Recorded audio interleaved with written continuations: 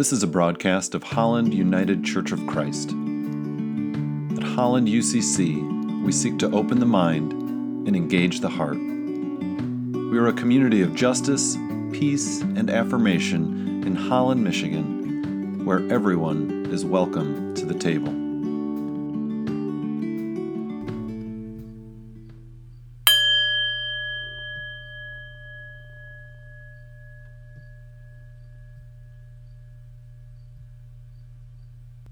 Hello, friends.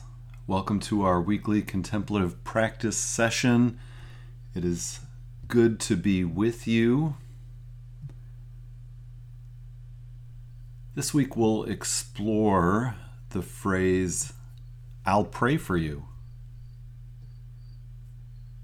No doubt you've heard this said a number of times in your life. People have said this to you as a way to encourage you and highlight their care for you, and likely you've used this phrase toward others.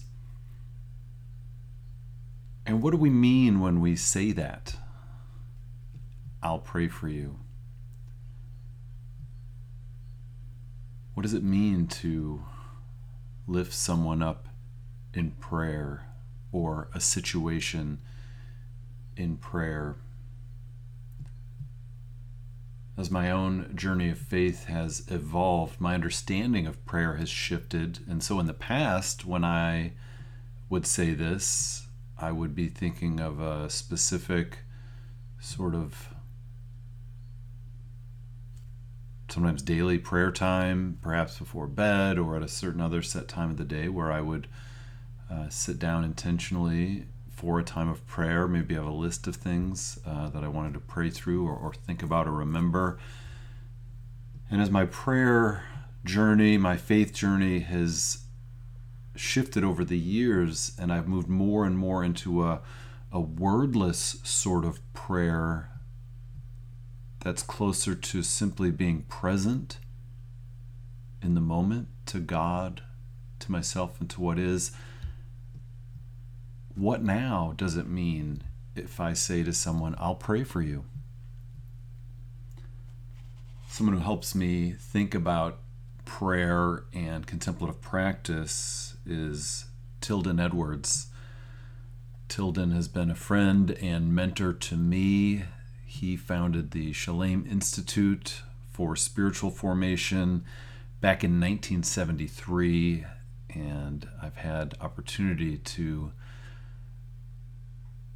pray with Tilden, sit in silence with Tilden, and sit under his wisdom and teaching. And he talks about, in his book, Embracing the Call to Spiritual Depth, Gifts for Contemplative Living. In this book, he talks about contemplatively oriented intercession. And I find this very helpful, and so I'll read a portion of this. Tilden writes, "When I bring some particular situation or persons to such intercession," he's talking about contemplatively oriented intercession. So when I bring some particular situation or person into prayer, such as we said, "I'll pray for you," my intention is simply to share God's love in that situation. In this process, I am recognizing that mysterious love as the heart of reality on behalf of whatever the particular subject of the intercession may be. I am simply present with a mind of unknowing, openly given to God's heart for the sake of this situation or person. My own desire is for whatever is most serving of creative love, known fully by God alone. I want to be available for that love, however that may show itself, which may be simply my offering of the situation itself at this time. Quakers, in their own way, might see this to be the gist of holding someone in the light.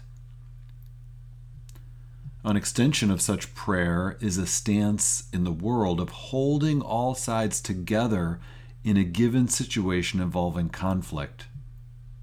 This part's very timely.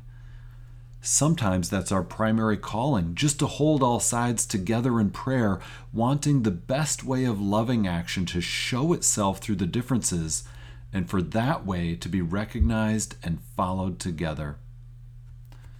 At other times, we may be called to move in a very particular direction on some issue, and that may cause resistance from those who disagree or don't understand what we're doing. Our prayer then can be the expression of our hope to join God's way through our action and our willingness to remain open to new light for our path of action. This kind of prayer also maintains a sense of inclusion for those who oppose us, a desire for them to listen with us for love's way, a sense of their belonging to the same community in God with whom reconciliation eventually needs to happen. Such prayer participates in the outstretched arms of Christ on the cross, enfolding and inviting the whole world into reconciling love.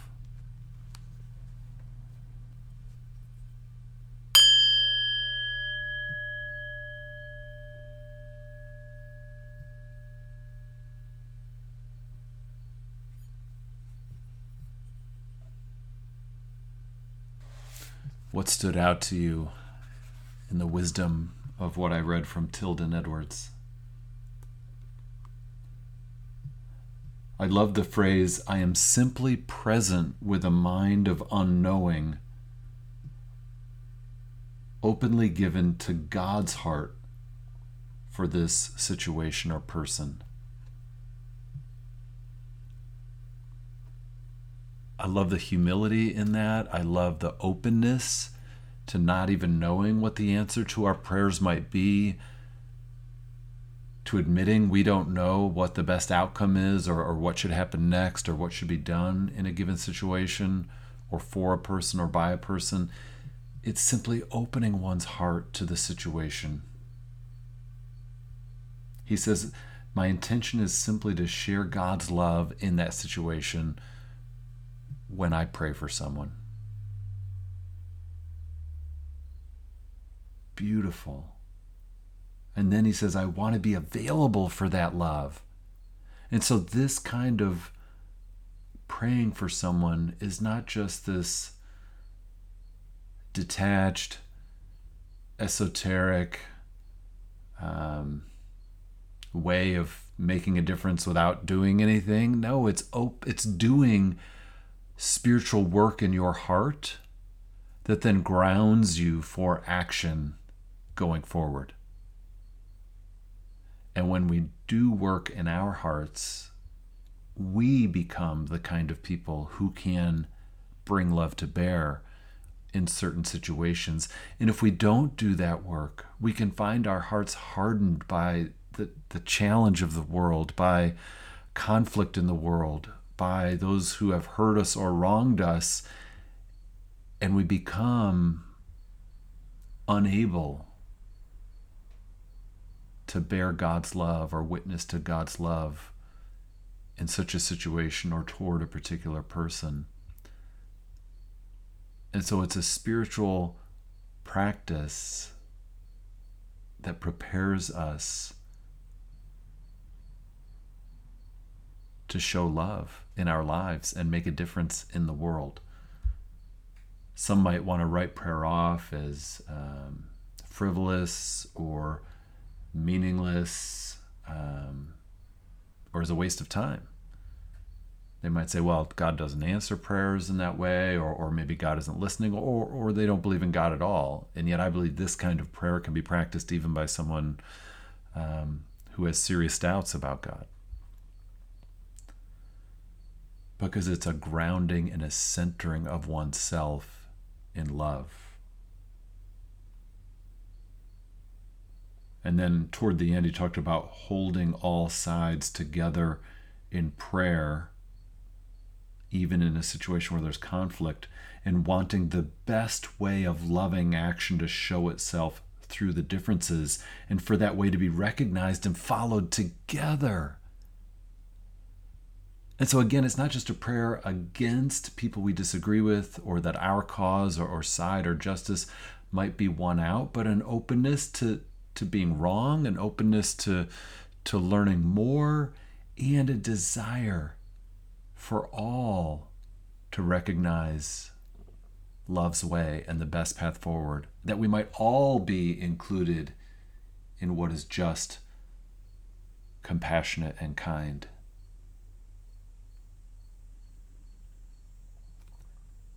Contemplatively oriented intercession. That's the section of this book. The book, again, entitled Embracing the Call to Spiritual Depth by Tilden Edwards. Well, that's given me a lot to think about and chew on as I work on my own spiritual practices in the coming week. And I trust this has offered some gifts for you as well. Until next time, friends, go in peace.